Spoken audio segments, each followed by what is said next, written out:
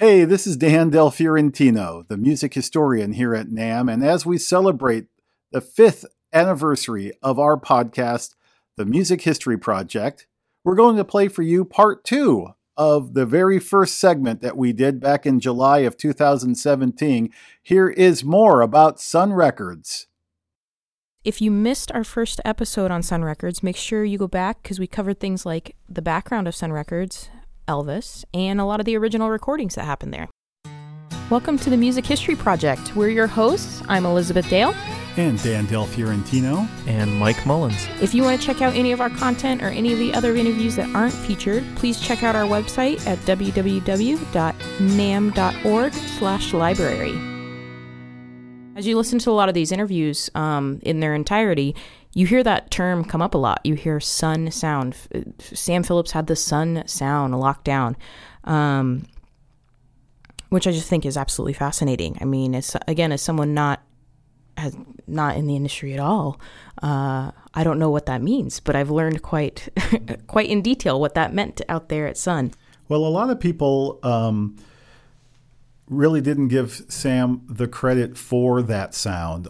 For many years, in my estimation, it was the artists that brought their own style to Sun, like Johnny Cash. And I mean, I say that name and everybody knows what that style is. Jerry Lee Lewis, you know what that style is. Elvis, you know what that style is. Roy Orbison, you know what that style is.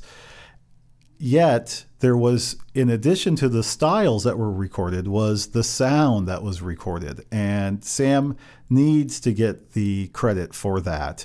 And the way that studio, although maybe put together with just whatever equipment, simple wiring that he had at the time, the placement of the microphones and the way that he recorded has a lot to do with that sound, without a doubt. So let there be no mistake, there is a difference between the styles that the artist brought and the sound that was being recorded. So we've got a few people talking about the Sun sound, and we're going to start off by hearing from Carl Mann again, talking about what made Sam unique. I like Sam, Sam and I got along pretty good. And although on the end, I came in on the tail end of the 50s era there, and all that was just, all the other guys had done left, except Charlie Rich. Me and Charlie were there at the same time, and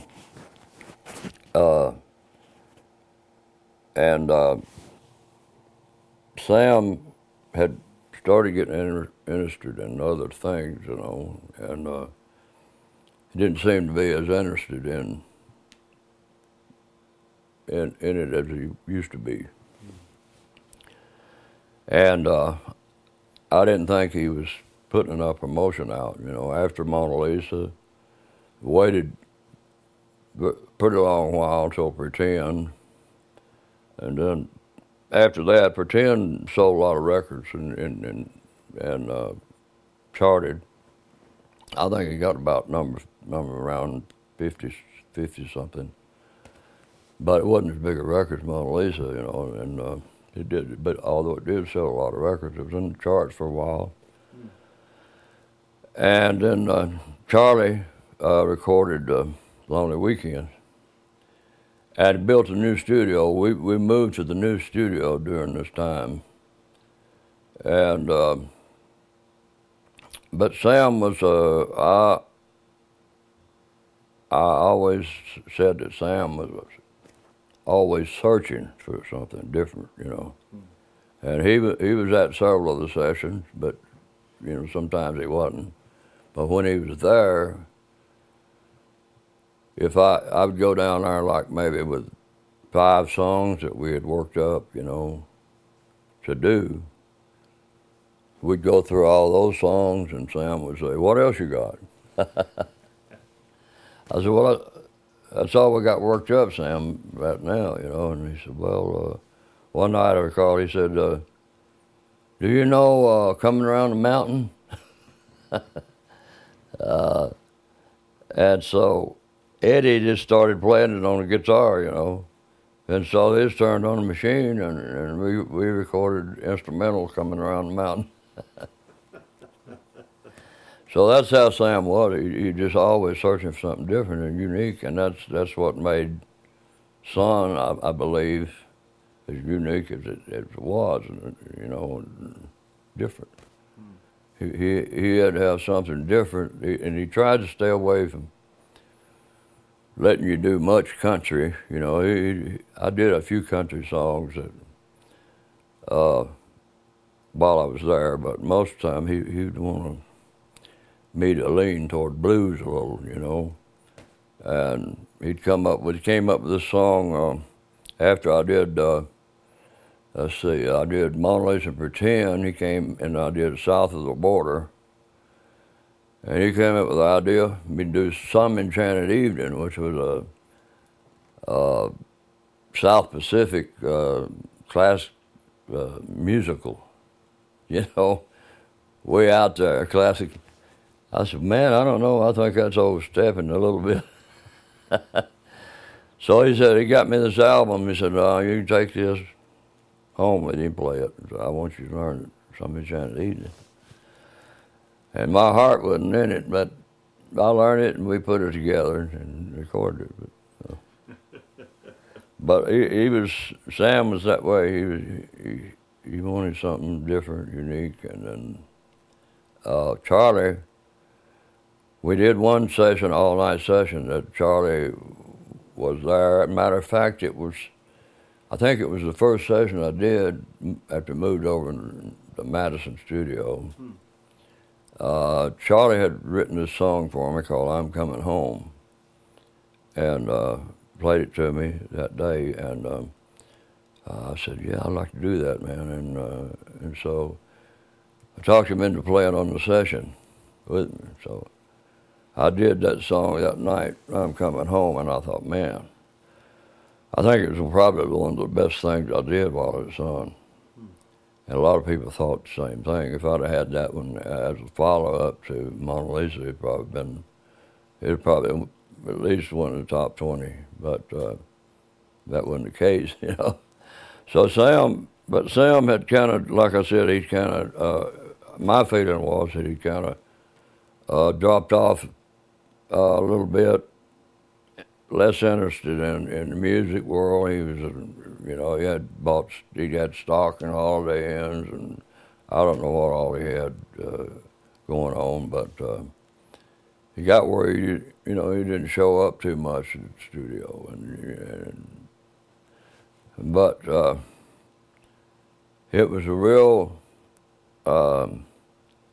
great experience, and I had a lot of fun doing it, and I was just thrilled to death to get a hit record, you know. And I remember when I first recorded Mona Lisa, first came out, they played it around locally, and like it went pretty big, Memphis and Nashville, both, you know, both I was getting play on both sides, and then it kind of died out, you know, and I thought, that's been out about 2 months, and I thought, well, you know, that's it, it ain't gonna happen.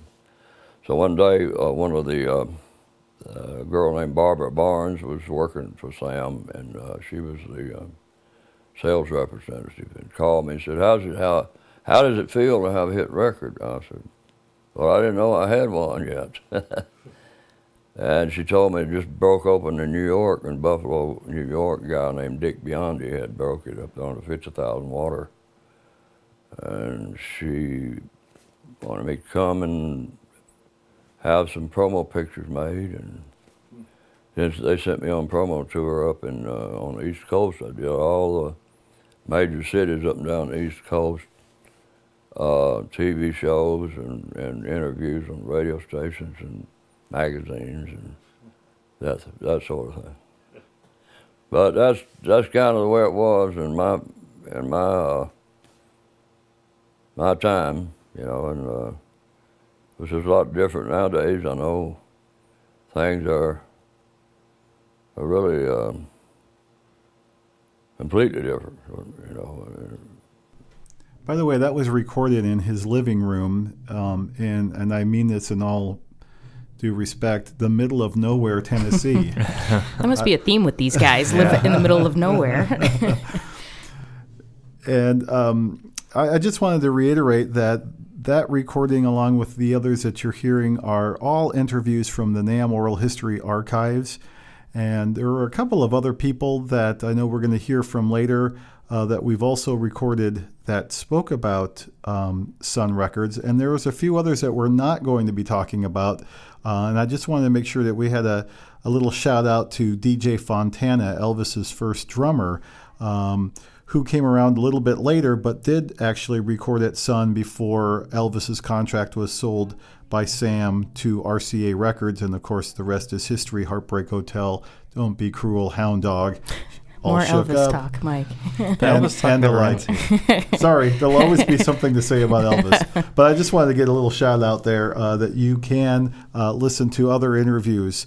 Ace Cannon, for example, was a great saxophone player who was on several sessions on Sun and had his own hit called Tough in the early 60s. We also have a great interview with him.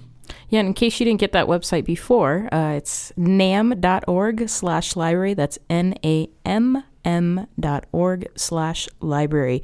So now I think we're going to head back and hear some more from Matt, who worked at Sun. He's got a couple really good clips we're going to put back to back, talking about the different gear that was used at Sun, which I know nothing about. So I will kind of leave it up to you guys after we're done to break it all down.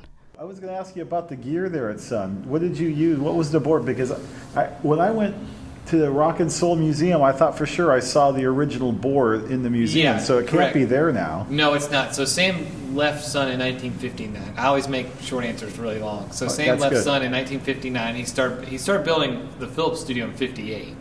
And you got to think that, in the early 1950s, they didn't have recording equipment. You used broadcast equipment. So he went through various consoles at Sun. At first he went direct to disc. He had a little portable Presto tape preamp box. And then he went to an RCA. His big purchase was in about 54. He bought an RCA 76 series tube console. And when he went to Philips, they had 3-track at that time. He had more money, so he had a custom console made. So the RCA sat in storage.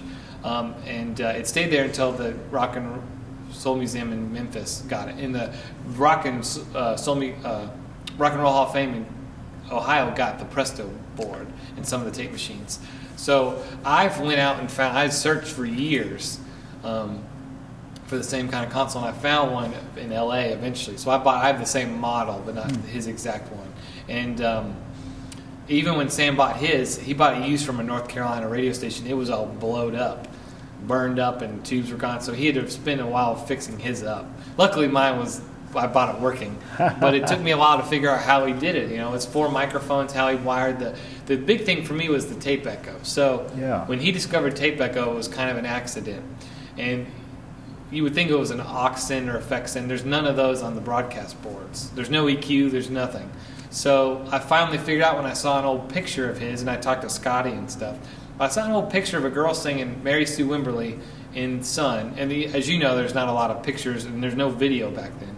And she's got the Shure 55, and then there's an Electro Voice 666 right back here. And then I talked to Cowboy Jack and that stuff. But Sam would have the vocal mic. He would have a mic for the echo, and the mic would be somewhere in the room, whatever he wanted to echo, or however much he wanted to echo, and that would be sent to the other tape machine, and it would return on the console. So he wasn't sending from the board. And it's an amazing way to do echo because, A, you're getting phase issues, you're kind of EQing with the mic, but you can also put it between the vocal and the bass or on the drums or instead of sending from the console. So it took things like that to figure it out. But when I started at Sun, it was a Soundcraft TS-24 console. It was an MCI 2-inch, a lot of modern. It was a Sonar before it was Sonar. It was Cakewalk Audio. And that was the head engineer's stuff in there. And when I took over as head engineer, that's when I started putting in all the old 50s stuff. The RCA tube console, the Ampex machines, the old RCA microphones. Did he have an Echoplex in there, Sam? No, that was before Echoplex was ever made. So he had 2 Ampex 350 machines, and that's how he did echo. So he recorded to one, and he would use the other mic and send to the other machine, have it on repro, returning on to the console. So all the slap was done with the 350. Interesting. Because that was before Tape echo had really been invented. They understood it, and that was before Echoplexes or any of those machines had been made. So. Very interesting. That's cool. Yeah. So cool history. if you look at the pictures, he had a roll around Ampex 350, and he had one in the rack. The one in the rack was the slapback echo. Okay. So, and they'd also use it if they wanted to overdub, right? So if you got your mono mix on one tape, you could return the mono mix back through channel 1 of the board, and you had 3 other microphones you could overdub with to the new tape machine. Wow. So Sam never really overdubbed, but Cowboy Jack liked to overdub. So on Johnny Cash stuff, you'll hear background vocals and stuff. That's typically an overdub, but you're doing a generation loss of tape as you do that, so it adds noise to it. You're in Memphis, we don't have any of the toys. We had to make do with what we got, and on that subject, one of the old Sun drummers, Jan Van Eaton, told me, and this is 53, that Sam would make every drummer put a wallet on the snare. And that's 53, so I have to believe that Sam was probably the inventor of the wallet on the snare, which is kind of wild to think about. That's just crazy to me, because even today, every time you go into the studio, they usually yell at you to put a wallet on your snare. And if they don't yell at you, you usually do it anyway, just because that's the sound and that's how you do it. And it's the easiest way to get rid of all of the overtones in your snare. Which what I found most interesting about that is the fact that I had to Google that to make sure it wasn't a music term I did not understand, and quickly found out they literally meant putting a wallet onto a drum. Yeah. So that just, a little laugh at myself moment for not knowing anything. But it's just crazy to think that it was invented there, just knowing that everybody does that now. And just everything that this guy knows. It's incredible about all of the gear. And I think also it brings to mind how Sam used it. And I think that's going back to the Sun sound and how that equipment was maximized, even if it was sort of low end at the time. Yeah, which leads us into a really good point, and that's that Sam wasn't the only one there the entire time. He had a lot of help from a guy by the name of Jack Clement, who comes in and works at Sun. And Matt, who we just heard from, is going to talk about the differences between Sam and Jack and how that affected what sounds came out of that room. Sam used a lot of tape echo. Jack didn't really use tape echo. Sam never really overdubs. Jack would overdub, so you have these variances of the Sun sound, even though it's the same exact equipment, the same microphones, the same players. Same thing with Royal and Stax. It all just depends on that's what's cool about it, I think, Yeah.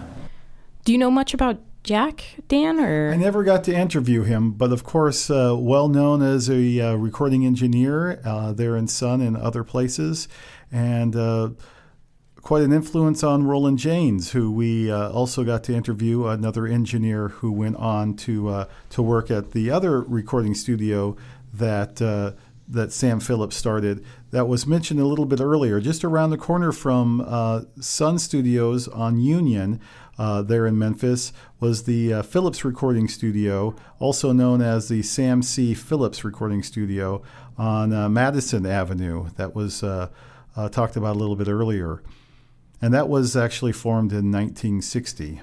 And if I remember correctly, if I'm not right, please tell me. But I was always under the impression that Jack was more of a musician as opposed to Sam, who really wasn't so much of a musician. He was more of a sound guy. And so some of the interviews, when I've listened to him again in their full length, they talk about how when a song would get played in the studio and it didn't sound right, Sam would quickly say, well, it's not right. I don't know what's wrong with it, but I just know it's not right. Whereas Jack would come in and say, you need to turn up this level, or we need more drums, or we need less drums, or whatever other thing in particular that Jack found could be altered to improve the record coming out, which I just found really interesting. Two vastly different guys in their approaches were able to pull it all together, I guess. Absolutely. Jack and Roland Janes were both studio musicians as well as gigging musicians. So I think you're absolutely right about that. That added an element to the recording process that maybe Sam felt a little unable to do. But certainly that was a great combination. And we're going to hear from Roland Janes in just a little bit, but we're going to hear another clip from Matt, and this is talking about the description of Sun and the feeling of the room. And before we started, one little tidbit that I, as a historian myself, found pretty interesting is that the Sun building, before it was the studio, was a bakery of all things, which you couldn't. I mean, you can't really beat that, right? So. If only it still was a bakery. I know, right? Donuts and drums. Bakery/recording studio. What would you call it? I think so many people get studios wrong because they have all this high-tech crap, and they have all these like nice leather chairs and stuff. And you know, when you go in the sun, it's a live floor, it's white tile, and a couple lights, and you can't dim the lights. You can't make it dark and vibey in there. It's just what it is. But whatever it is, it causes a feeling that inside you to play a certain. It sounds a certain way where you hear in the room and you play a certain way. I love that word that he uses, vibey. Yeah, well, it I don't know. It paints a good picture of what it was like being in there. Yeah, it makes you wonder why they. I mean, and again, you guys might know more than me. Why did that transition happen? Why is it all like mood lighting and big overstuffed sofas and I mean, that's the Hollywood picture that gets painted for people who don't visit a studio anymore. Well, I know with a lot of people, that is the ultimate goal, is to make your studio space really sought after. And to give off that vibe of walking in and, everything's perfect here. It feels really good to be in here. And to have a space where it's naturally like that, I think it's just, it was a gold mine. Yeah. I was just going to ask you, Dan, do you know much about the acoustics of the room? I know he mentioned that. It wasn't really treated. I know that. And I think that the point that you guys are making that's also very important to reiterate is that any sort of changes or advancements to the studio, acoustic measurements and treatment and all the things that we now know to be critical in sound recording studios now, weren't ever applied to the Sun Studios there on Union Street. Whatever Sam had learned in that process, he applied to his second studio, which was around the corner on Madison, the Philips studio. So that does have sound treatment. That does have big, cushy chairs and comfortable couches and sort of the more rock and roll vibe. It does have dimmable lights, all of that Matt was alluding to over at Sun. Because I think that Sun has, of course, become an institution. It is more than just a tourist attraction. People really do want to record there. Musicians really want to say, I recorded in that space. And that space isn't a whole lot different than it was when B.B. King and Elvis were there. And I know Matt talks about in his interview that even now today, the artists coming in today to record at Sun, they have a whole new set of challenges because since it's been kind of renovated into this museum space to some degree, so tourists can come and see the room that it all happened in. There's a huge glass front panel in it, and that really messes up the acoustics of the room, I guess, even more than they did before. And I know Matt said that's a new challenge to record there is how do you play off that big glass wall, essentially. So we're going to hear once more from Matt, and then we're going to get a little break from him. And this is going to be about Sam's favorite microphone, what he loved to use in the studio. Sam's favorite microphone was his Altec M11. It's the America's first condenser microphone. They call it the Coke bottle mic. It's this weird shape. But it's Omni, goes all the way down to 10 hertz, and it's a glass capsule. It's a really weird sound. But that's the only condenser he had at Sun. And it was kind of his most expensive microphone. He said he used to love it on Howlin' Wolf's Voice. But there's pictures of him using it on Elvis, and it's such a roomy room and such a roomy mic that you pick up the slap of the bass, you pick up Scotty's electric, and if he slapped it, that's how you got that slapback on all that early stuff. But like Mystery Train, I think Mystery Train is like one of the best sounding records out of Sun, and it's Sam's favorite cut on Elvis. But if you listen to That's Right Mama and you listen to Mystery Train, sonically Mystery Train is incredible. And that's when Scotty got a cool amp called an Echo Sonic amp that had a tape machine built in the back for the slapback. So Sam could directly mic that amp and still get the slapback, on it and Elvis's vocal and stuff. So I think a lot of the early stuff was a little bit more roomy, maybe not necessarily mic'd on the amp. And then later stuff, he definitely had a mic on the amp. It just depends on the song and the take and stuff.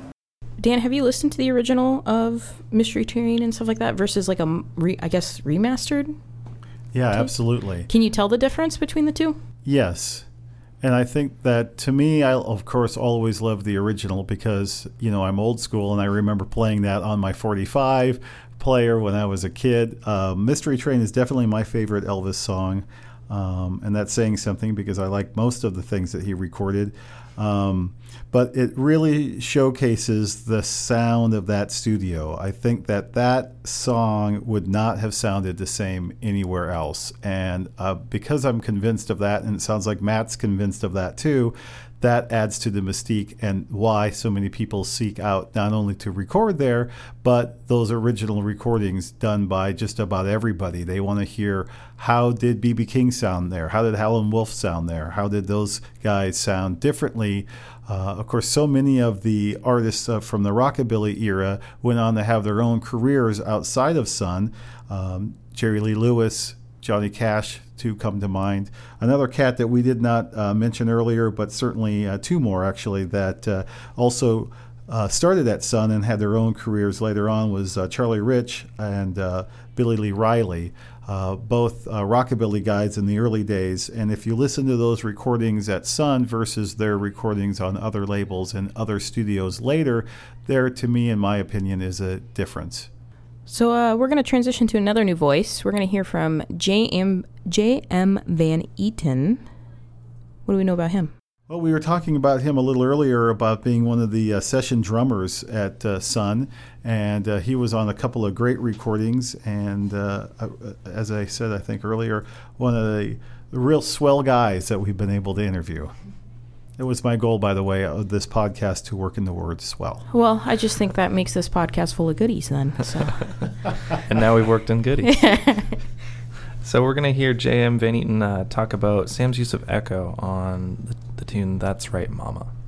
When Elvis cut That's All Right Mama, even though it didn't have a drum on it, it was such a unique sound with the echo. See, that's where Sam's part came in, having that slapback echo on those records. That just immediately sounded different from what everybody else was getting.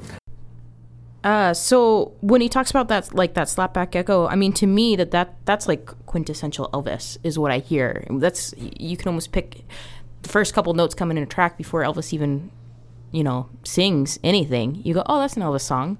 I'm not like you, Dan. I wouldn't be able to name which one, but you can kind of always tell. And I guess that's the Sun sound that I was always hearing growing up. Yeah, absolutely. And I think the other interesting fact I mentioned earlier, that just a few months after all of this, when Elvis's contract was sold over to RCA and he went to New York with Scotty and DJ Fontana, and then the band swelled with Floyd Kramer and Chet Atkins and a few others, and in January of '56 recorded Heartbreak Hotel. You'll have to remember the beginning of that song in particular had that echo. It was that rockabilly sound that RCA was now trying to duplicate, and they did it to great success, of course, but it wasn't still the Sun sound. So that leads us back to talking about Sam and Jack, the dynamic duo. And this is, I don't know, this might be Mike's favorite topic, being a drummer. Yeah, I mean, the people that brought in the drums are obviously going to be my favorite. So we're going to hear JM talking about bringing in drums. When the drums and guitars collided, that's what changed music forever. Because prior to that, they didn't have drums on the Grand Ole Opry. These country boys didn't have drums. And when they put drums behind the guitars, and Jack Clement and Sam, they almost made the drum a lead instrument. They brought the thing, it wasn't in the back where you could feel it anymore. It's up front where, hey man, it's almost too much, but it worked out really good. So if you stop to think of the music that came after they started putting all this together, all these groups, the Beatles, the Stones, the Eagles, all the bands, it's guitars and drums, man. I mean, I know you can throw in different groups along the way, but primarily that's what, in my opinion, changed music. And in Memphis, Sam was willing to let that happen with Elvis, and Elvis eventually put drums on there along when they finally put drums with Johnny Cash. But I mean, to me, that was ground zero for rock and roll. Even, and I like Bill Haley, but they still more or less had that swing rhythm, that 1, 2, 3. That wasn't rock and roll. I mean, it was rock and roll, I guess. I don't mean to step because they're great, but that wasn't what we came up with. So we had that little shuffle with that heavy backbeat, and I guess as you say that it went on from there. Now, definitely the birth of rock and roll right there, bringing in the drums. But I think more importantly, too, is all types of music were really affected by this because, drums, guitar, bass, that is standard band material right there now. And before that, it really wasn't. And it's incredible to see that at this studio where all of this is happening, they're not just creating these artists that everybody remembers now. They're creating a new sound and changing music forever. So pretty incredible. One of the goals of Elizabeth during this podcast is to keep me on track. So good luck with this. But I do want to do a quick little side note because of what JM was talking about. One of the first drummers to bring drums onto the Grand Ole Opry was Buddy Harman, and we have an interview with him on our website. So I think it's important to tie some of these together with the fact that we've been so blessed to have amazing interviews within the NAMM Oral History Collection. One of them is Buddy Harman. And I'll give everyone a break on that URL one more time, but you're going to hear it again before we wrap for the day. So make sure you go online and check out all these interviews. That wasn't too bad for a tangent. Thank you. I mean, you kept it under 60 seconds. Not that I had a stopwatch or anything. You were glaring at me, so I was worried. Well, don't lie to the people, Dan. So now we're going to hear from Roland Janes, who you mentioned earlier and kind of gave his bio a little bit earlier, so we don't necessarily need to do that again. But he is going to discuss how Sam had this very unique talent, which I would probably say is one of the things that made him most successful throughout his career, of drawing sound out of people. So he was able to really get them to produce and to make the music he wanted them to make, which I think makes him a real people person. Yeah, I think the hardest part of producing anything really is just making the musicians feel comfortable so that they can play what they want to play and not feel, I don't know, forced to play something that they should play. I guess. Yeah. I guess that makes sense then for the big overstuffed couches and the mood lighting. I've heard different people say different things about, he was more of a producer, he was more of a engineer. People have different thoughts about exactly what his best attributes were. What did you see that? Well, Sam was good at everything he did. I think his greatest talent probably was the ability to work with people and get the most out of what they had. And he worked a lot on feel. If it felt good to him, then it was good. If he had a little mistake or two in there, it didn't make any difference. He wasn't afraid to leave it in. And he could work really good with people. He could take an average entertainer or singer or whatever and get the most out of them and really make them better than what they really were. But I think it was probably his greatest talent was his ability. He was a good recording engineer because he did a lot of that. In fact, he used to do the live broadcast for the big orchestras at the Peabody Hotel here in Memphis. So he knew what he was doing as an engineer. But his ability to work with people, I think, was even greater than that. Very interesting. Yeah, that's cool. He certainly was able to do that. He worked with a lot of very interesting people. He really was. He took a small studio, not a whole lot of equipment, and some people that probably couldn't have got a contract anywhere else, worked with them, got the most they had to give, the best they had, and he was able to combine all those things and cut hit records. Very, very talented man. And he also had a brother named Judd Phillips who was a great promoter, and he helped promote those records. So let's head over to W.S. Holland, who has some comments about the same kind of stuff and in reference to Blue Suede shoes. The thing about Sun Studio and Sam Phillips was he just let people do what they could do. So when we went in, we just played the only thing we knew to play, the only way we knew to play it. And I think that's one of the things now, since it's all history, is one of the things that made what we did at Sun Records in Memphis so special now. It was a group of guys that just did the only thing they could do. It wasn't a deal of getting together and writing something or rehearsing this and learning all how to play it. And we didn't do that. We just went in a lot of this, you listen to even on Blue Suede Shoes, if you listen to it, our version of it, the intro that I was doing wasn't correct. You know, as Carl had 1 for the money, then 2 for the show. We could have waited between those beats as long as we wanted to. It wasn't anything in time. Then 1 for the money, go cat go, and then we did it. And after we found out later that it was actually wrong, you know, like 1 for the money, 2 for the show, 3 to get ready. But we didn't try to learn it that way, because now when Ron and me and the band go, the people want to hear the version that had the mistakes on it more than they do the real ones.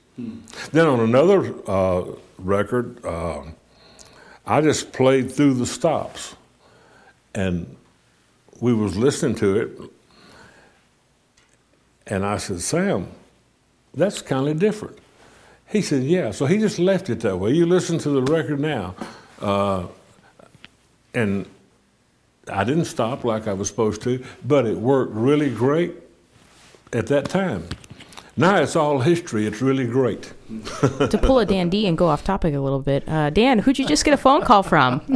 Norbert Putman played bass on the last 7 albums with Elvis and did not record in Sun with Elvis. That was way before his time, but it is always great to think that me stalking the folks that played with Elvis actually results into at least some forced friendship.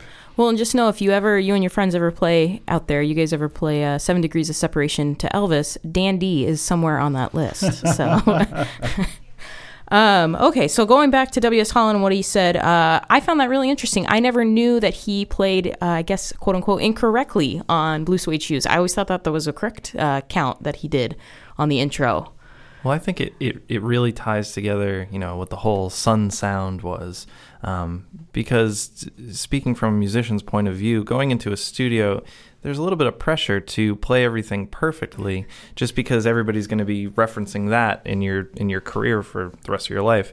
So knowing that these guys were going in there and just playing to have a good time, and that's usually when the best music comes out. And if there's a couple mistakes, no one even notices. Like he was just saying, when he plays now, they still want to hear the version with the mistakes. It's just because that's the better version. Anything you want to add? I mean, you don't have to. You can say, pass. Well, I'll always say something. We haven't talked a whole lot about Carl Perkins, but I think that part of what W.S. is referring to was that Carl was known as a real people person. You know, he really enjoyed making music. He really loved the musicians that he played with. He gave a lot of respect to them. One of my favorite memories of going and attending a concert with Carl Perkins was how long the introduction to the band was, much more than most. You know, when like Elvis and others would always introduce the band, it would just be a quick little, okay, that's a guy on drums. Carl would go into a whole huge story because they were his buddies. He really respected them, and just because he was a front man didn't mean that he wanted any less light shone on them. And I think that goes back to what Michael was saying about creating an atmosphere for which people like WS could feel comfortable to play their very best. So we're going to transition to our last topic here, talking about the Sun sound, and it's probably, I don't know, maybe the most famous aspect of Sun sound, and that's the invention and the use of the Echoplex. So Dan was able actually to interview Mike Battle, who invented the Echoplex, right? Right. Mike was interviewed, one of the very first interviews, I think the second year that we started this oral history program here at NAMM in 2002. Mike Battle was interviewed at the Nashville NAMM show. The loudest part of the Nashville show. It's a little loud. We didn't have a whole lot of control back then. I was just happy to get a microphone on him. He was actually in his booth having a little bit of trouble walking around. So again, this goes back to 2002. He was born in 1917, passed away in 2008, and is the inventor of the Echoplex. So anyhow, when this guy come in the shop, said he wanted to build one of these, his name was Don Dixon, good guitar player. I worked on that for him for 2 years. He said, it ain't just quite right, Mike, and I was getting kind of disgusted with it, you know. We build them little square boxes, wooden boxes, tall boxes. Surprised me, these guys would come in and play it and buy it. I'd build another. I thought to myself, the guy's buying this piece of junk, they must have a head exam. But they had a circus with it. Then I went down to see Chet Atkins. He was in Chicago, no, where was that? In Detroit. And he said, Mike, he says, it's a winner. And he tried to get Gretsch to handle it. And they said they couldn't do it, just stand there. And he's kind of disappointed in that, too. He said, well, we wanted to get together. So we that's when I took off to Chicago and met Les Paul there. Well, it was after the length of tape was modified, then the sliding head. Now, all the other machines, the heads were set. You had to play to their tempo. Well, that's one thing that Dixon says. If you could just fix it so you could move the head a little bit. So, well, there'll have to be some sort of slide. And he says, and I said, that's going to be kind of hard. I said, if you go longer, the tape moves up and down, in and out of the recording unit. But we finally got a nice flat plate and got the thing going. And then the cartridge is the next thing. We had a lot of development on that cartridge.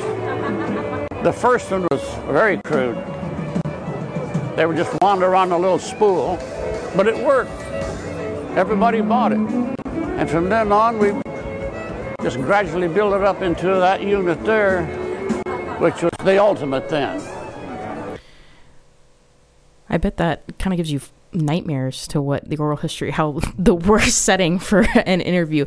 As Michael mentioned when we were previewing the clip, if you've never been to a NAMM show, that is the quintessential experience, right? Yes, yeah. Lots of sounds coming from all directions. That's definitely the show. And just shouting at each other to get your point across because no one can hear you.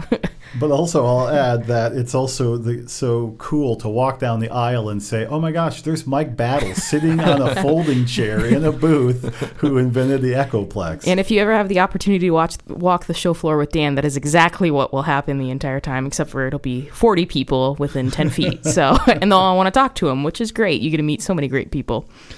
So that kind of wraps up the Sun Sound. Do you guys have anything you want to say about the Echoplex? Other than it's amazing? I mean... Well, what's great is Mike's family is still producing products, and there's a third and fourth generation of Echoplex being created now, which I think is fantastic. All right, so our next topic, Sun Records, is some of the recordings. We're not going to hit, I guess you could come up with these big-name Elvis ones and Blue Suede Shoes from Carl Perkins and anything from Jerry Lee Lewis or some of the early Cash stuff. But we're going to kind of go a little bit deeper than that because why talk about things people already know about? What would be the point? So our first recording that we're going to talk about, we're going to kind of tell the story of, is a song called Mona Lisa. And the song was originally performed, I guess, by Nat King Cole, right? Right. It was written by Jay Livingston and Ray Evans back when they were songwriters for MGM Studios. And in fact, the little side note. Uh-oh. Yeah. Here we go. Okay, let me start. Hold on. Let me start my stopwatch here. Okay, go. The original title and original lyrics was Prima Donna.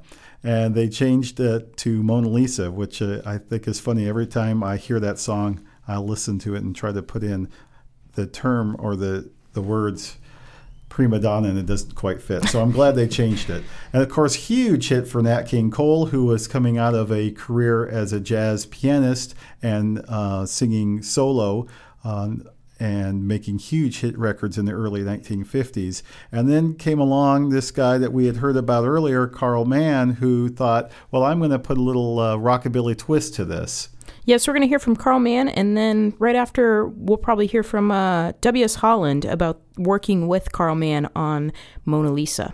Eddie and I, we started working on a style, and we was kicking a few songs around, old standards, and he mentioned the song Mona Lisa from Nat King Cole because it was popular back in the early 50s, you know, and so we were playing one night at a club over near Kentucky state line, and a lot of college students came over there from Murray,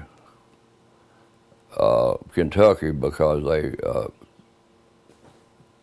Murray was dry county, so they came across the state line of Tennessee to get, party. And so I started out doing that song slow, and so they started hollering, we want to do something fast, we want to dance.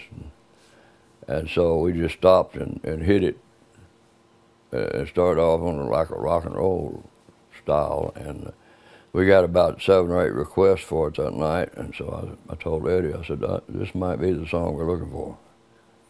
So we started working on it, and me and Eddie got it down pretty well, and we got with WS and worked it out. So that's about the story. So where did you record it?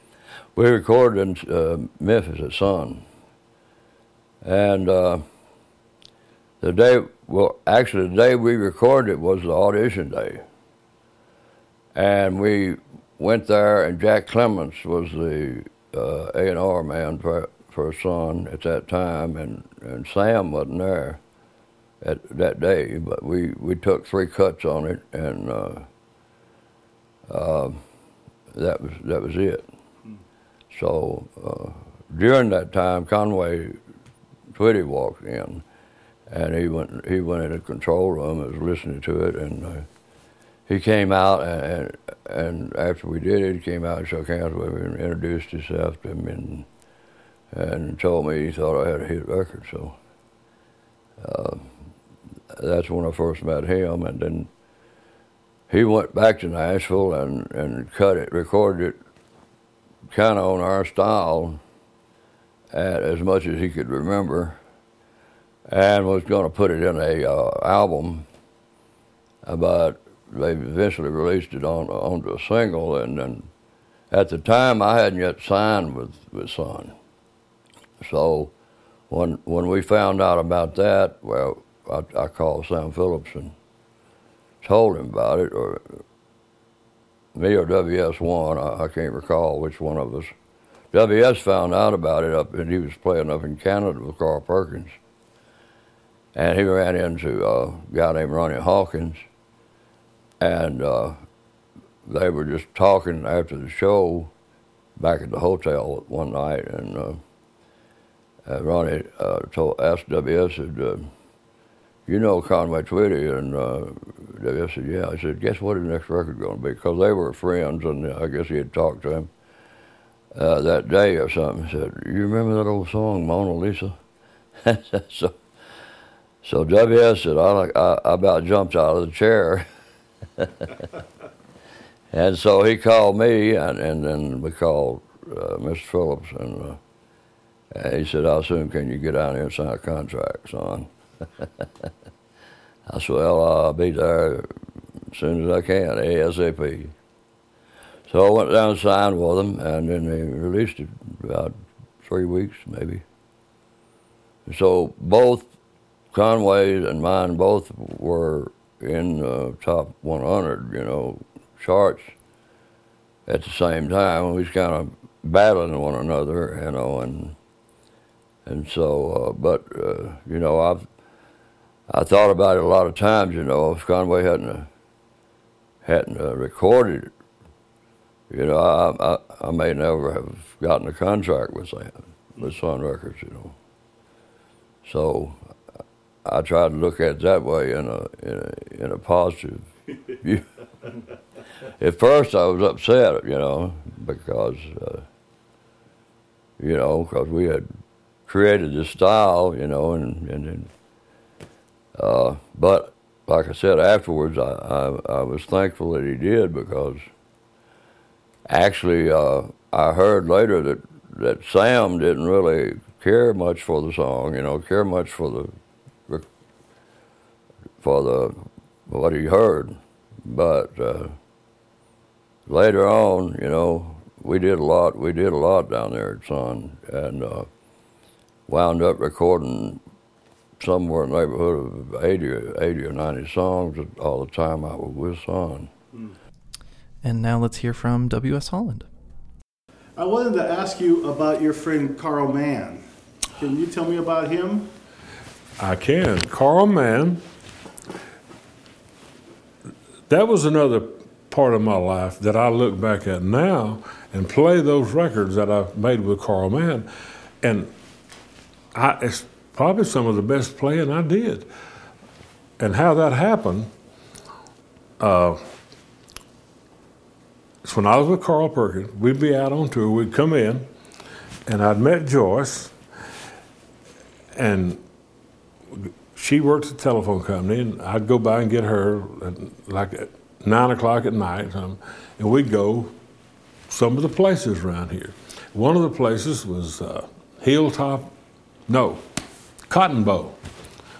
One of the places was Cotton Bowl down towards Henderson, a ways south of here, and we went in there one night and just got a table and sat down, and band was on the stage.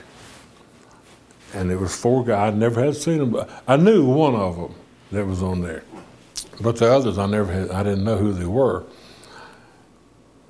And we listened to them a little bit, and I told Joyce, I said, something a little bit different about what I'm hearing here. Just wasn't like I learned to kind of listen to things with, Sam Philipson. So we stayed till they took a break and met them, introduced them all. One of them was Carl Mann. At that time, he was playing piano. And the guitar player was Eddie Bush, and the bass player was a boy named Bob Oldsvall, and the drummer was a boy named Jimmy Martin. Now, I knew Jimmy. I knew of him because he was a drummer. And we just talked for a while, and then we got together later. Now, Jimmy, he was a good guy, good friend of mine, but he couldn't play drums. The main thing about playing drums is keeping time. He couldn't keep time. But anyway, we got together, Carl, Eddie Bush, and the bass player and me, and worked up that arrangement of Mona Lisa. And by this time, I was a good friend of Sam's, so we loaded up and went to Memphis, and Sam listened to it, he heard it, and we recorded that album there, Like Man. And we did at Mona Lisa, Pretend, South of the Border, I don't know how many in there. And that was, I listened to that now, and I said, man, how did I know how to do that? It's just weird. So you must be a little bit of a Carl Mann fan. You've heard about it. So that's how he got started. And we sold a lot of records there. Fact of business, you'll like this.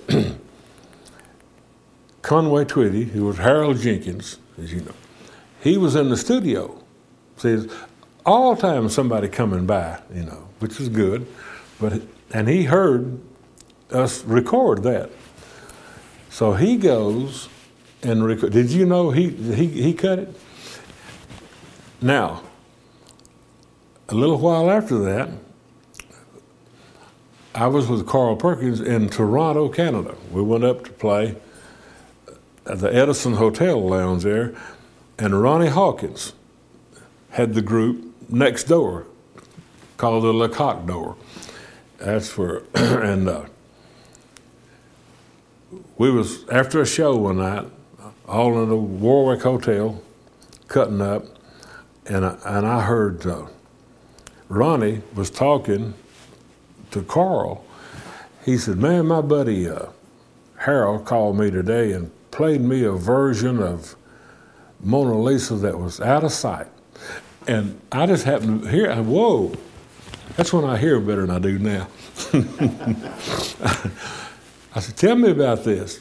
And he said, yeah, Harold just called me this morning and played me a version of Mona Lisa. And I said, is it kind of up-tempo version like Mona Lisa? He said, yeah, how'd you know? So I told him how I knew. So the next morning, I got up and called Sam and told him what had happened. He said, don't be concerned about it. I'll have it out in 3 days. And he did. And we sold $500,000 or over with it back then. One thing to say, I think, is that it's absolutely fascinating before we get into the content of what those two guys said, is that the fact that the program, the oral history program, you're able to capture essentially the same story from different perspectives. I mean, that really is, I guess, one of the great facets of the program. And I will give some credit to a couple of folks that I grew up with listening to when I was a kid on 60 Minutes. Ed Bradley, in particular, really had that concept down on his recordings and interviews, and something that I try to emulate, because I do think that there's 3 sides to every story. And that's always a fun element of the NAMM Oral History program, is to go into detail on some of these very specific little items. And I guess that brings me to shamelessly plugging the website again. You can check out more from the oral history program at namm.org/library. That's NAMM.org/library. We should just record that once and play it constantly, so I don't have to say it all the time. Have a button. Yeah, just a button. So going back to what Carl Mann and W.S. Holland mentioned in there, is talking about recording Mona Lisa and Conway Twitty's artistic license, I guess is how you would say it, on his version. Absolutely. And I think it's interesting to have the opportunity to listen to both recordings. And I'll encourage you to do that, listeners out there. Maybe even start with Nat King Cole, because I think that refreshing your memory of what the original was like, to me, tells you how significant it was for Carl Mann to break away from that completely when introducing rockabilly to an otherwise standard song. And of course, the frustration he felt, obviously, when Conway Twitty recorded it, but later, as pointed out by Elizabeth, the realizing that maybe that was actually good for his career and good for that recording to be copied and emulated. So our next recording we're going to focus on is probably Michael's favorite, I would think. It's definitely my favorite. I hear him singing it all the time in the cubicle next to me. It's a little much. No, it's a recording by the name of Midnight Man. I won't get the deep, what is it, baritone? I don't know if that's the right word. Maybe I'm just making things up now. By a guy named Vernon Drain, and he was interviewed by Dan quite some time ago, and he, wrote lead sheets at Sun? Right. He was a singer in various choirs, mostly in churches in and around Memphis, and also worked as a musical instrument repairman. In fact, for 65 years, he was over at Amro Music there in Memphis. And I think this is an important detail because, of course, the National Association of Music Merchants is really based on and founded by musical merchants, aka mom and pop music stores all across the world. And part of the history that we are trying to archive is theirs, along with the entire industry that grew up around that. So music manufacturers and educators and musicians as well that tie into the industry. So it's kind of fun for this podcast and perhaps each of our issues that we come up with coming forth is trying to tie all that together. So for me, Vernon Drain really does that for us. He worked at Amro for so many years and yet has a great connection, very small perhaps, but a good connection with Sun Records, having created the lead sheets for many of the vocals there, and then on occasion recording at the studio a couple of tunes. Yeah, so here's Vernon Drain, and when you wake up at 3 a.m. with Midnight Man running through your head, just remember us here. Well, Bill Justice did a thing. We were playing at the YWCA downtown here, and it brought in a bunch of sailors from out at the Navy base to dance with the girls down there. And it was one of these things where it was such a variety of people that nobody liked anything we did. You know, can't you do this? Can't you do that? You know. So Justice turned around to Macker, who was the guitar player, and he says, play the worst riff you can think about. And Macker started in, you know, and then the rest of us joined in. And we got through playing this particular tune. And Justice turned around and he says, "Man, that was awful." And I said, "Yeah, that was the raunchiest thing I've ever heard. We ought to go down and record it instantly." We didn't that night, but went the very next night and recorded it and sold 6 million copies. So I'm the one that named it, Raunchy. And on the backside, there was a thing called Midnight Man. And this was Kraft Music Theater years later. Had somebody coming back from overseas that his wife had gotten remarried and all kinds of things. It started off the whole story with Midnight Man. And on that particular thing, it started with me singing the first thing. Midnight to midnight, midnight to midnight, midnight to midnight, midnight to midnight. And then he came in and started singing about the Midnight Man. And I said, well, I won't get any residual out of that, I'm sure. But that's funny things like that happen all along the way. Did you get residuals from Raunchy? No. You should have. No, I should have, I know. But it was just one of those things. I named it. Well, Justice did give me some bread for it, but that was just out of his pocket. But he made enough off of it. Did you play on the song too? Oh, yeah. So Vernon Drain also mentioned in that clip playing Raunchy, which he named, with Bill Justice Band, right? Right, that's the same band that recorded Midnight Man. Oh, okay, so they had a relationship beyond just that song. Midnight at midnight. That needs to make the final cut. Theme song, done. So Vernon Drain, by the way, was interviewed in 2008 for the NAMM Oral History Program, and we lost him just a couple of years ago, back in 2014. So that brings us to the last kind of recording we're going to look at for this podcast before we move on to our final topic, and that's the quintessential rock and roll song, the first rock and roll song in many people's opinion. Have you figured it out yet? Well, it's really funny. I've run across this over the last 20 years or so. There are very few historians who would like to go on record as saying they quintessentially point to one record and say this was the first rock and roll tune. But I will. Maybe that doesn't make me a historian, but that's my personal perspective. Because all of the elements that we know of, the beat, the rhythm, even the feedback, the feel, the grit of it, what became rock and roll, I think is certainly all elements are in this recording called Rocket 88. So we're going to hear from Ike Turner again, talking about how Rocket 88 kind of came to pass. He told me about Sam Phillips in Memphis. And so... had he already been up there and recorded with Sam by that time? No, I didn't never heard of Sam. Oh, okay. And so he said, well, I'm going to make an appointment with Sam and tell him to call you. And so anyway, that was like on a Saturday. Monday morning, Sam Phillips called. And when Sam called, he said he heard that we had a good band and blah, blah, blah. He was interested in recording us. And he said, well, how soon can you come up? I said, anytime. So he wanted us to come up that Wednesday. And man, that Wednesday it was raining.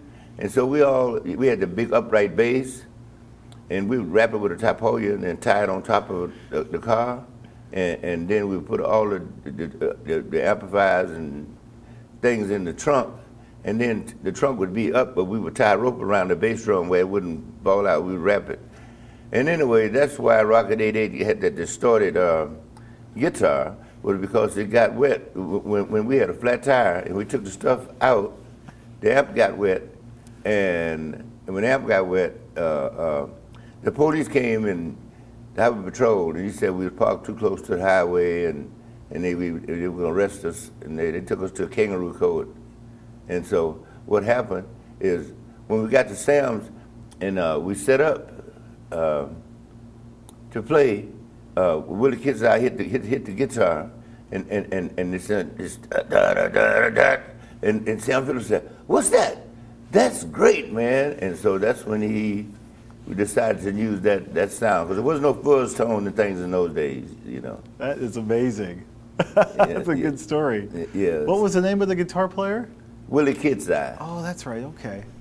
And just a note on that clip, at the beginning you hear Ike referred to a he. That he is B.B. King, who set up that meeting between Sam Phillips and Ike Turner's band at the time. Right, and it was originally, they had recorded a couple of tunes up at Sun Records under Ike Turner's Kings of Rhythm in March of 1951. However, when the 45 came out under Chess Records up in Chicago, Jackie Brenston was the name on the label. So Ike always had his nose a little bit out of joint from that one because it was the Ike Turner's band that had recorded it. He had paid for it, and yet when it came out, they decided, and I guess they were the folks, the distribution folks related with Chess Records, having nothing to do with Sam, decided that the lead singer of the song really should be the one on the label. So we're going to hear a little bit more from Ike. Mike, what's the next one about? So in this one, Ike's going to be talking about his inspiration for Rocket 88, as well as the writing and recording process with Sam. So where did the idea of Rocket 88 come from? I mean, did somebody own an 88? No, man. We wish. We're just like some people wishing they had a Rolls Royce today, man. $350,000 because it was cheap in those days. But the Oldsmobile just came out, and we had a little thing we used to do in the car. If I would bet you a dime, that I would see more Oldsmobiles that I wouldn't see. You wouldn't see any Oldsmobiles from here to the next town, and so we bet like that. So we were making a bet on what cars would be the most, and so at the time we were talking, a Rocket 88 passed by. I said, "You don't bet you don't see another one from here to Memphis." And then right along at that time we thought about man, we don't have nothing to record because everything we playing is on the jukebox already. So then that's when we decided that we were gonna write Rocket 88. And so all of us started adding our little 2 cents in it, and then we got to Memphis. It was about 8 to 10 pieces of paper with verses on it. And I got together with that lady that worked for Sam Phillips, and she typed it out. And Marion? Yeah. And we put it in order. And then I went in the room. It took me about maybe 10 minutes to put the music together. So are you the official songwriter, or is it a group of people? No, it was all of us. I didn't write it by myself, no. We all was trying to find out what was good, what was bad, and but I was more the creator of the song. But I don't know till today who they gave credit for writing it, because Sam Phillips he said himself that the reason he didn't put the record in my name because it was supposed to be Ike Turner and his Kings of Rhythm featuring Jackie Brenston vocal, and he put it Jackie Brenston and didn't even mention the Kings of Rhythm or nothing on it.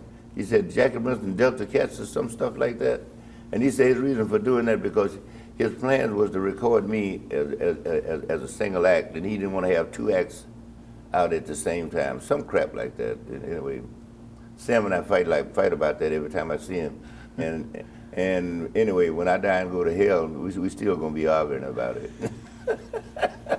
That's where I think I'm going, because I want to be with all my friends.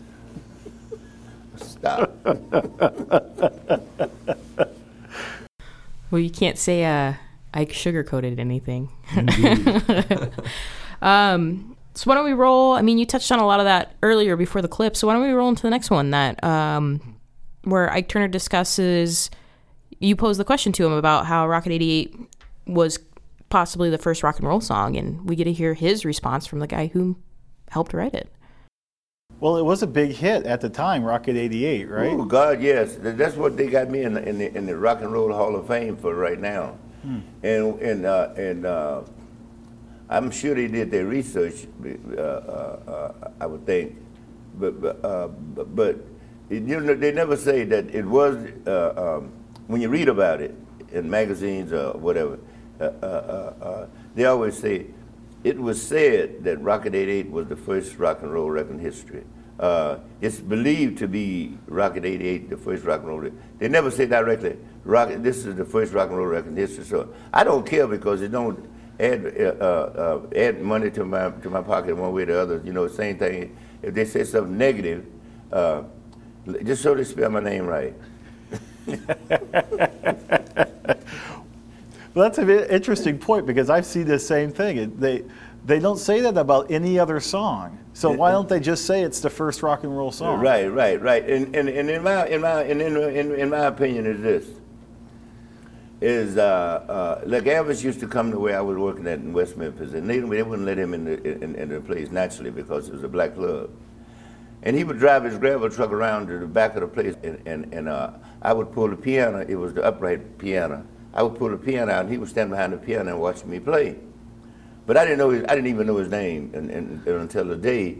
I still don't know his name, if that was his real name or if that was the name Colonel Parker gave him.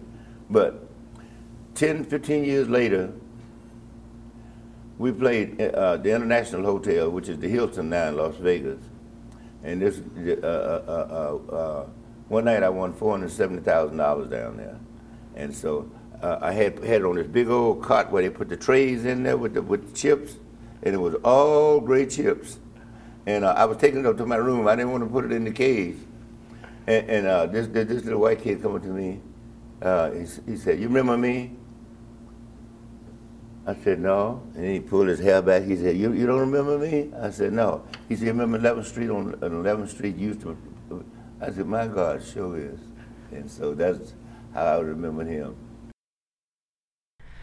Oh boy. That's a lot to process. That's a lot of Ike Turner for you. But we can't let him go just yet because we have one more clip, right? Mm-hmm. Yeah, in this one, he actually gives us a little demo of Rocket 88. Oh boy. And where did the upright for Rocket 88, was that in the studio and you just played the one that was in the studio? I played the one in the studio. Because there's some talk about it wasn't completely in tune. Did you get that sense?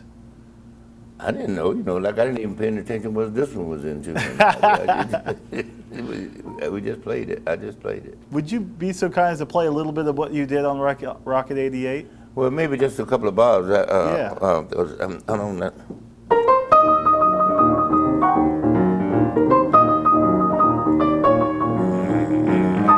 And so forth. Yeah. And so forth on. That was beautiful. Oh, thank you. So I guess you can say you heard it firsthand there. Ike Turner playing the piano, Rocket 88. I love that tune. When I was a kid, I first heard that. I thought that was it. And what a hip tune. And I consider myself hip just knowing that song. And maybe today I still do. Well, I think we're hip just knowing you because you know that song. I don't know how far down the rabbit hole can we go. Yeah, but we recommend it. If any of the songs, the recordings from Sun we've mentioned, if you are interested, definitely check them out. I mean, they're all interesting in their own right, even if it's not necessarily your style of music or what you typically listen to. It probably plays a role in history into what you do listen to today. Absolutely. So we're going to get on to our last topic, probably the one everybody thought the whole podcast was going to be about when they saw the title. But that's the $1 Million Quartet. Big Broadway show. Huge deal. I think a new TV series came out. Talks about it a little bit. And just to put it into perspective, all these guys, by the time this recording came about, the four folks that the key players in the $1 Million Quartet already had their own hits. Elvis recorded Heartbreak Hotel, as we had mentioned earlier, in January of 1956. He had, during that year, also recorded Hound Dog and Don't Be Cruel, and was the star of a movie called Love Me Tender. Okay, no more Elvis. So in December of that year, December 4th, 1956, after an amazing year for this guy, he was in Memphis, and the story goes that somebody called him, it may have been Sam, and let him know that there were some of his friends down at Sun Records just palling around. As I understand it, the session actually started, it was on the books as Carl Perkins to do some recordings, and he did have Jerry Lee Lewis playing piano. W.S. Holland, who we had interviewed and heard from earlier in this podcast, was also there on drums. And after Elvis showed up, apparently Johnny Cash was also there. So that's the four: Carl Perkins, Jerry Lee Lewis, Elvis, and Johnny Cash. And what's really cool to me is that this is basically just a jam session that was recorded. So often, all of these guys would have a jam session and warm up before recordings, maybe the night before at somebody's home or whatever. So this is really very atypical of their jam sessions, warm-ups, and just sort of hanging out and having fun.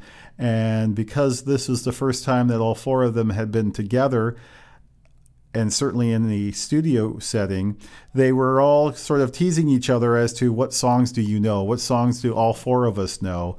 And the telling part of their heritage and why I think rockabilly became rockabilly was their influences, not only in rhythm and blues and the blues, which we all talk about in country music, but very evident in this session of the $1 Million Quartet was how many religious songs, gospel and traditional hymns, like Peace in the Valley, Down by the Riverside, Just a Little Talk with Jesus, and so many others just like that. These major stars of rock and roll were playing and palling around with. The session started with Just a Little Talk with Jesus. That actually is one of a few that you can actually hear the drums of W.S. Holland on, which is really neat. Most of the guitar strumming is Carl Perkins. Jerry Lee started on the piano, and midway through their palling around session, Elvis sat down at the piano, I think about the time they were doing Little Cabin on the Hill. So very interesting session that was very telling of these guys and their background. What was also kind of fun is the few sacred songs, or rather the popular songs that they were attempting, some of them not knowing the lyrics to Chuck Berry tunes, for example. Don't Forbid Me was a song that became a big hit for Pat Boone that was originally given to Elvis, but Elvis turned it down, and you could hear him lament a little bit about that after it became a big hit for his competitor, Pat Boone, on a different album or label. He says, oh yeah, that was originally given to me. So they paddled around with that for a little bit. Crazy Arms and a couple of other hits of the day were also recorded during that session. So we're going to hear first from Matt Ross Spang about the $1 Million Quartet. The other thing I think is kind of interesting about all that is just the circumstances that occurred, right? I mean, like the $1 Million Quartet. I mean, yeah. In a million years, you never would think something like that would happen. Well, yeah, I mean, Sam was there cutting Carl Perkins. He was cutting up the follow-up to Blue Suede Shoes called Matchbox, which the Beatles later cut. And Jerry Lee was an unknown piano player playing on the session. He got paid $15. And Elvis stopped in from Vegas with a showgirl for Christmas. It was around Christmas time. And Sam called Johnny Cash.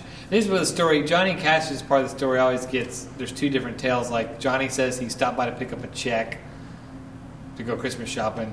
Sam says he called Johnny Cash because he was his big star at the time, and Sam also called the newspaper to come take the photo, right? So, but it just happened. They started jamming and hung out and Cowboy Jack recorded the whole thing. Said he would be remiss if I didn't record this. Pure Jack quote. So, pretty amazing. Well, there's also a drum on it, and that guy, WS doesn't get a whole lot of credit for being there. No, WS, and when people talk about Sun, they talk about obviously how rock and roll started there. But if you look at just the other players like Luther Perkins, how he played Telecaster, that changed country music guitar playing forever. How Scotty Moore played, that changed rock and roll forever. Roland James, I think, is one of the most underrated rock and roll guitar players of all time. One of my favorite guitar solos of all time is Carl Mann's Mona Lisa on Sun.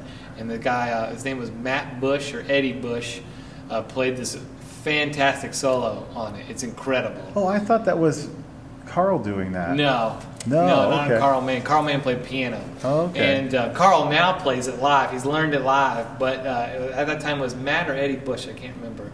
But if you listen to that, you hear remnants of that, and Reggie Young's playing on like Billy Swan's "I Can Help" and stuff. It's it's got the same cool lockdown, and all the Charlie Feathers stuff has this incredible guitar playing. And then drumming wise, you got Jan Van Eaton. So you'll see 1 million people play. That's a whole lot of shaking or Great Balls of Fire, and I played with a lot of people on that. It wasn't until I did a gig with Jan Van Eaton playing that I went, holy crap, that's it. The way he hits the snare and the rolls and how quiet the kick drum is and stuff is all Jan Van Eaton. And W.S. Holland, how he played the hi-hat and played backwards, because he didn't know how to really set up a drum kit. Like, that's the stuff that's pretty incredible, that came out of that studio that people don't realize. So one of the names that Matt mentioned in there is actually the guy we're going to hear from next, Roland Janes. And you wanted to say a little bit more about him, Dan, before we conclude with him? Well, I really am appreciative that Matt brought up the fact that he really was an underrated but amazing guitar player, session guy who gravitated to becoming a well-known recording engineer, not only at Sun, but around the corner at the Philips Sound Recording Studio as well. Roland was born in 1933 and passed away in 2013, just a few months after this recording. So let's hear from Roland Janes. Were you a part of the $1 Million Quartet? Were you there that day? No, I wasn't. I was the part of the 10-cent quartet. The 10-cent quartet, yeah. I'm on the penny quartet. No, actually, the way that came about, when Jerry was first getting started, he actually played on a few recordings other than his own. And that particular day, he was recording with Carl Perkins. And the song they recorded today was called Matchbox. And I think the other side was a thing called Your True Love. And Elvis happened to stop by. And when Elvis stopped by, of course, everything stopped. And they had a big jam session. And someone turned the tape machine on.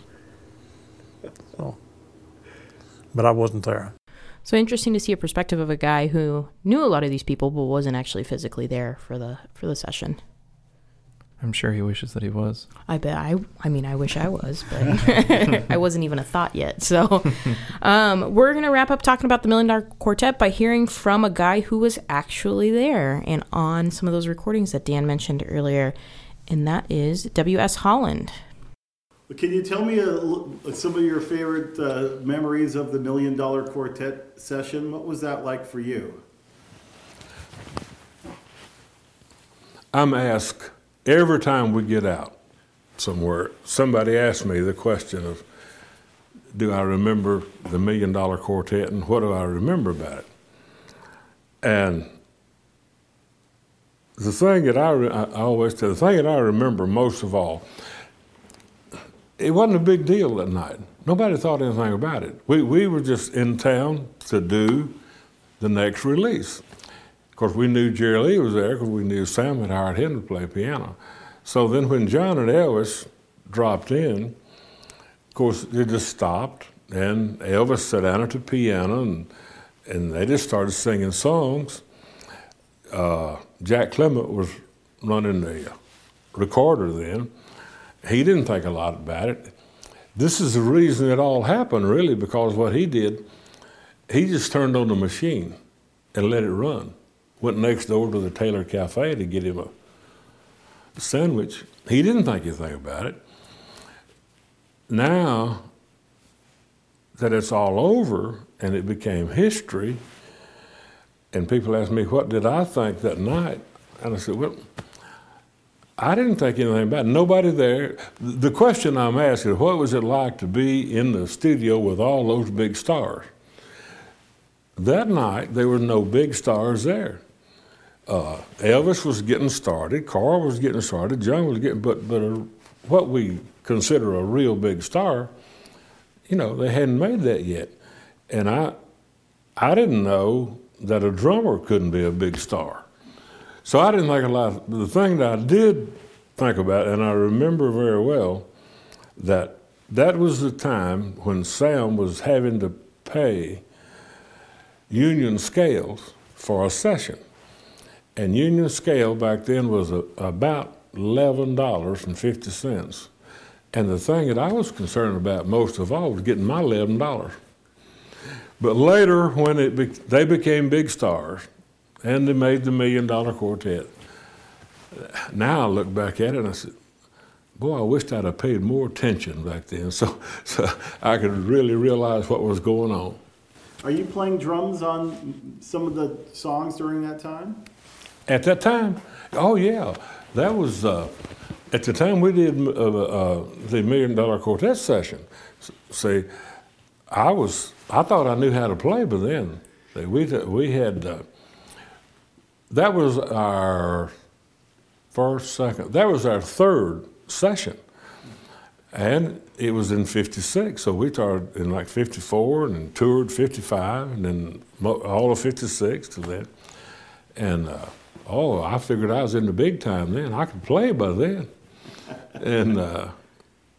And even today, when we do the songs that we did back then, that's one of my favorite things to play today. Because the little thing, matchbox, hold my clothes, pom, pom, pom, pom. You know, it's probably my favorite thing to play that I did in the 50s. But yeah, to answer your question, I didn't know then that I wasn't the best in the world.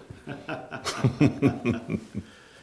don't recall hearing too many drums on that session. Is there any particular ones that you can be heard on? Here's why.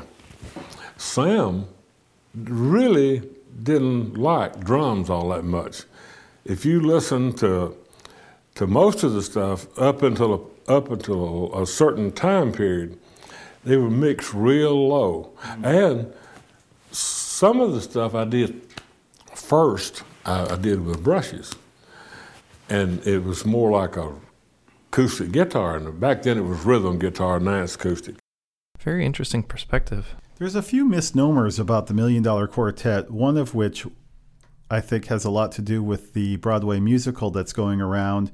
And that is that each of these four superstars sang their biggest hits, which of course is what they do in the show. But actually at the recording session on December 4th, 1956, none of them sang any of their hits. A few of them had hits at the time, but that's not at all what they performed, which I thought was really interesting. It would have been awesome to hear Jerry Lee and Johnny Cash singing Don't Be Cruel or something like that, but they didn't get into any of that stuff. So that's a very interesting misnomer. Another one is that these recordings were available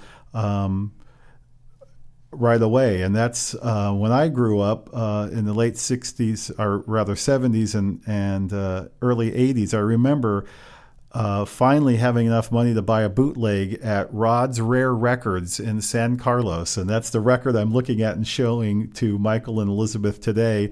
I purchased this for $3.99, which is a lot of money in 1981, I think it was.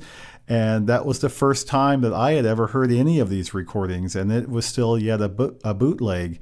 It's now, of course, later been released by RCA and made into special packages and all that. But it took many years, in fact, years after Elvis died, before any of this stuff was released to the public. And the third comment I wanted to make about that is just my own personal favorite song. If you have the chance of listening to any of these recordings from the $1 Million Quartet, is actually a song that wasn't released on that first bootleg that I purchased, called Brown-Eyed Handsome Man, that was originally written, of course, by Chuck Berry.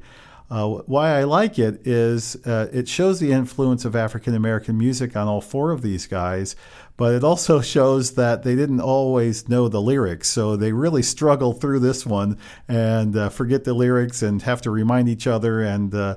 But it's fun. It's a really neat way of sort of hearing them palling around with each other and singing a song that they all liked.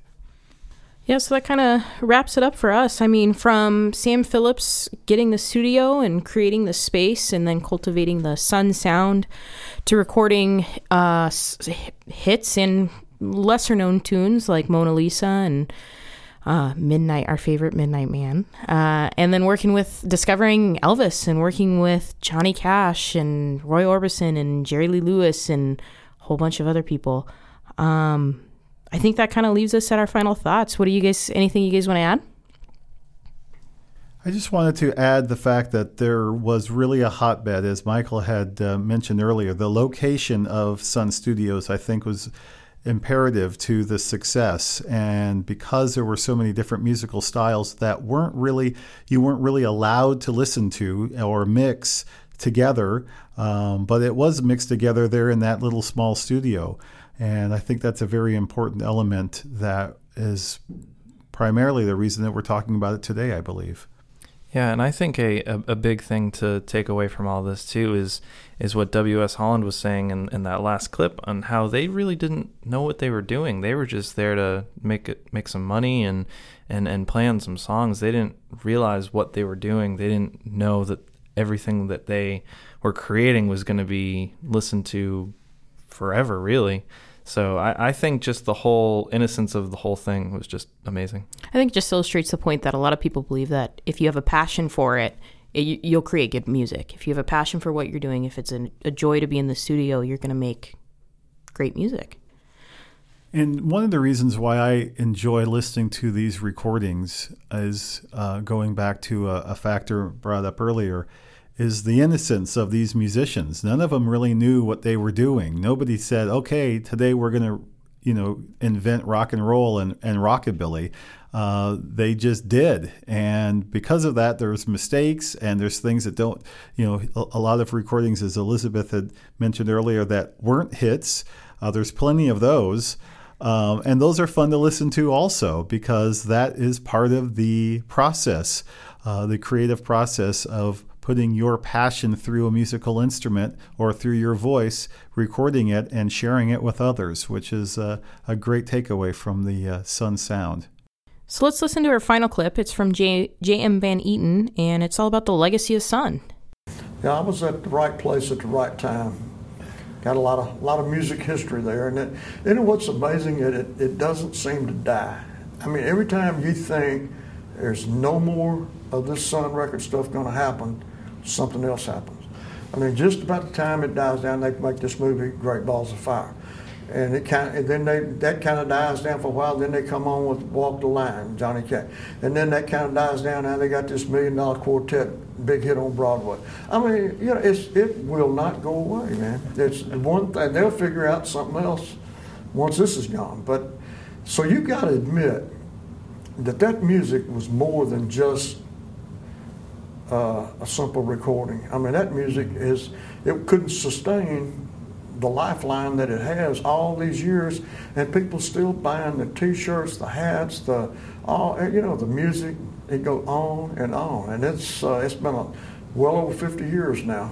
And you think about that, 1953, and here we are almost in 2013. We're 2011, so it won't be long to be 60 years. And it's still popular. Not many people or not many music eras can claim that, Yeah, that's the truth. And that one little yellow record label out of Memphis, Tennessee. I don't think anyone can say it any better. Thanks for listening to the latest episode of the Music History Project. If you have any episode suggestions or any comments, please feel free to email us at library@nam.org. And thank you to Zach Phillips for the writing and recording of our theme song.